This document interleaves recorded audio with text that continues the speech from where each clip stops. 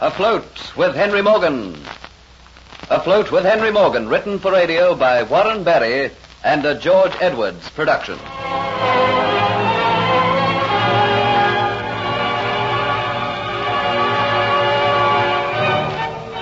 Dolores, masquerading as Sir Thomas's kinswoman, Antoinette de Lacy, induces Geoffrey Hunter to fall in love with her, so that he will tell her Henry Morgan's immediate plans. He tells her that Morgan intends raiding a town on the Nicaraguan coast and is only awaiting official particulars before sailing.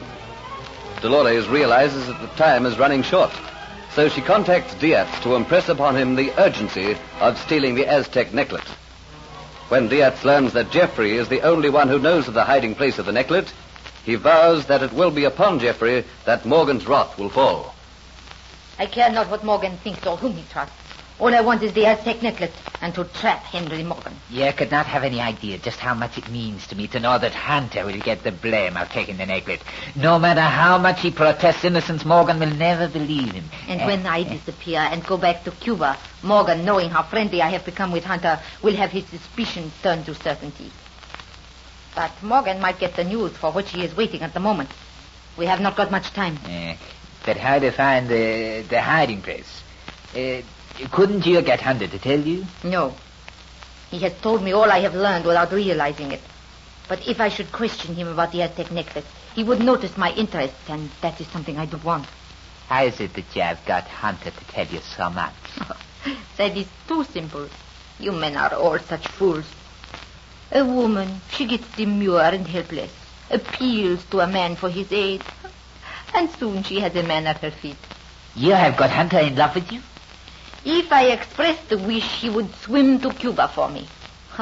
How his sincerity sickens me. How at times I long to break away from the demure role of Antoinette de Lacy I am playing and laugh in his stupid face. He was so stupid. How I hate stupid men. And it was all so simple. I'm not interested in your feelings for him. All that interests me is his feelings for you. So he is in love with you, eh? Well, that pleases me very much. How can that concern you? Have you forgotten the reasons I gave you for my hating Hunter? He took from you the place you had aboard the ship. And he took from me the woman I want. And now he's in love with you. This woman, she will not like that. She will be mad with jealousy. The woman you want to take back to Cuba with you. Yes. But when she knows about you and Hunter, it will be so very much easier. How will you get her to believe in it? I will tell her. You are not clever. You are like all men.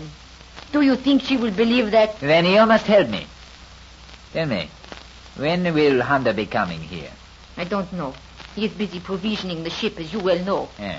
The next time you are expecting him, you send word for me.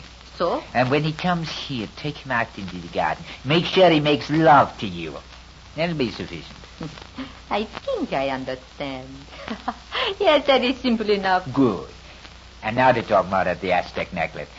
Have you any idea as to how we can discover the hiding place? Is there no chance of you finding out from Hunter? None at all. Is the Aztec necklet the only thing of value that Captain Morgan keeps aboard his ship? Oh, no. He keeps in the same hiding place all the jewels and gems that he values most. You have seen this section? Yes, some of it, yes. Tell me what you of it.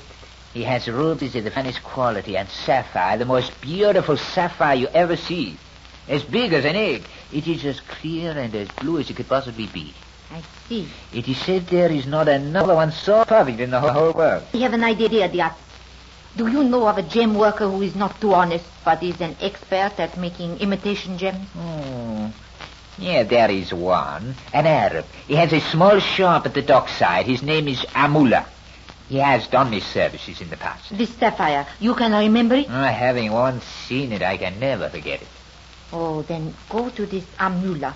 Ask him to make a replica of the stone. Money doesn't matter. Pay as much as he wants.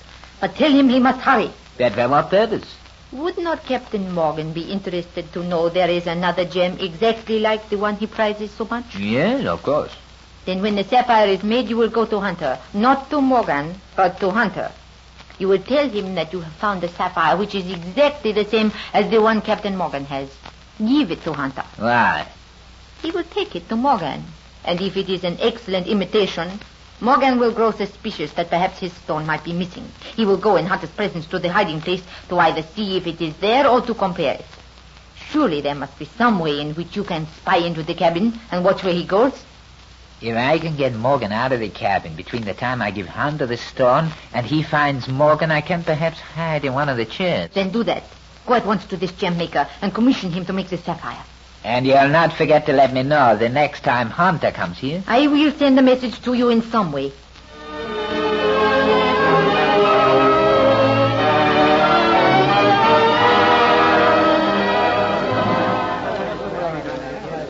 You got time to talk to me, Kitty? Don't you come worrying me tonight, dear, as I'm not in the mood for the likes of you. Maybe you're really worried, eh? Maybe you're not see Jeffrey Hunter for a little time, eh? You get about your business before I lay you cold with this pewter mug. I want none of your drunken boastfulness about me. I don't boast. Everything I say be true. Look at all these men here tonight. All their lives they'll be buccaneers, but he is different. He will soon be a great man. You'll see. Maybe then you'll be pleased to have Piats take notice of you, eh? But of course when that happens, you'll have no choice because, Kitty, you'll be with me. You'll not be in this tavern, no. Now you'll be a long way away. I have big plans for you. I tell you, you will come to me eventually, and you will see that, sonny, you have no choice. What have you got hatching in that cunning brain of yours? You come and tell me quickly. You have not seen Hunter in a long while, eh? He has not been near you. And I tell you why he's not been to see you. He has found someone else. That's a filthy lie. I don't believe you. Then where's he been his last few nights? He went out of town to Sir Thomas's plantation. That was only for one night. What about since he came back, eh? Well, I'll tell you where he's been. He has been in the warm embraces of Antoinette de Lacy. Oh, take that for your lying. You will be sorry for doing that. But it will wait until you are away from here with me, and there's no one to come to your aid. And Hunter's worthless body has been thrown into the harbor with a knife in his back. You lie, Diaz, you lie. You think I don't know what's happening to the Flying Gull and why there's no one here from the ship tonight? You think I don't know that they're busy loading provisions and that's why Jeffrey Hunter can't come? Because he's working the same as you should be. Get out of this tavern, do you hear me? Get out before I lay your skull open with this pewter mug and start another brawl. Go and get your face out of here. I don't want to see you again. Through the alcoholic fumes which are clouding his mind, Diaz fears perhaps he has already said too much. And to look at Kitty with her green eyes blazing and all color drained from her face warns him that she has every intention of carrying out her threat. Confident of his ultimate triumph, he lets a faint echo of laughter fall from his lips. He swaggers arrogantly from the tavern. For a moment, Kitty stands tense, looking at the doors which swing after allowing him to pass. Then suddenly the insinuations he has said seep back over her mind. Her every instinct flashes a warning of danger. Danger. Danger to me and to Jeffrey. Jeffrey, I know Dietz was lying. Jeffrey's working hard on the ship, and that's why he's not been. But is he working hard on the ship? What if he is with Antoinette de Lacy? He's never said he loved you, Kitty. But he must, because I love him so much. But a doubt lingers in her mind. There is only one way its voice can be stilled. Snatching a shawl, she throws it over her head and lets the doors swing shut behind her. Never giving a thought to a fresh punishment for leaving her post, knowing only that the voice of doubt must be stilled. The quayside and the Flying Gull show a strange and almost unreal scene. Many braziers send long yellow flames high, making a circle of flickering light in the darkness of the night. On the quayside is a decreasing jumble of provisions. A keg of salted meat rubs against a barrel of dry biscuits. But bags of flour lie distractedly like limp and drunken men amongst kegs of gunpowder and cannonballs. And over from the ship comes a line of men, like ants, to sort their load from the jungle, and with shoulders laden down, track back into single line to the ship. The air is full of men's voices, curses and oaths. Unreal as it all looks in the strange yellowing, flickering light, Kitty pauses on the fringe, accustoming her eyes to the new light and seeking for a familiar figure who stands at the foot of the gangplank. Jeffrey! Jeffrey! Kitty, what in the name of creation are you doing there? Matthew, take over my tally sheet. Thank you. See the men are kept moving. Kitty, what are you doing? I had to come. Please forgive me, Jeffrey, but I've not seen you for so long. Take a look about you, Kitty. See the work that has to be done. Well, I knew that was what was detaining you, but that isn't the only reason why I've come. There's trouble brewing, and I'm afeard. What are you frightened of? It's Diaz. Tonight he came to see me, and he said some vile things about you, things I knew which couldn't be true. What sort of things? About your being in love with Antoinette de Lacy, but I won't believe it. But that was not all he said. What else? Oh, Jeffrey, I think he's planning something which involves you and me. Something which might destroy us both. He's so boastful. Is he now? Well, Kitty, I can't stay and talk. You understand, I have a job to do. I will come to the tavern and see you as soon as I can get a moment to spare. You know I'll be waiting for you. No. You run along before your absence is discovered. Here comes Captain Morgan. All right, Jeffrey. And I'll be waiting for you. You've done a good job, Hunter. I think we'll be loaded by morning, Captain Morgan. Now, don't go back to tallying. I have news for you.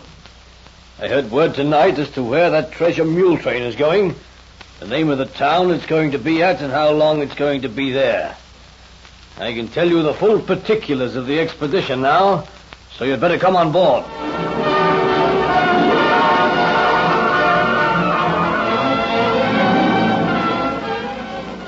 So Geoffrey is about to learn the full details of the expedition. Will he be foolish enough to repeat them to Dolores? Listen to the next episode of Afloat with Henry Morgan.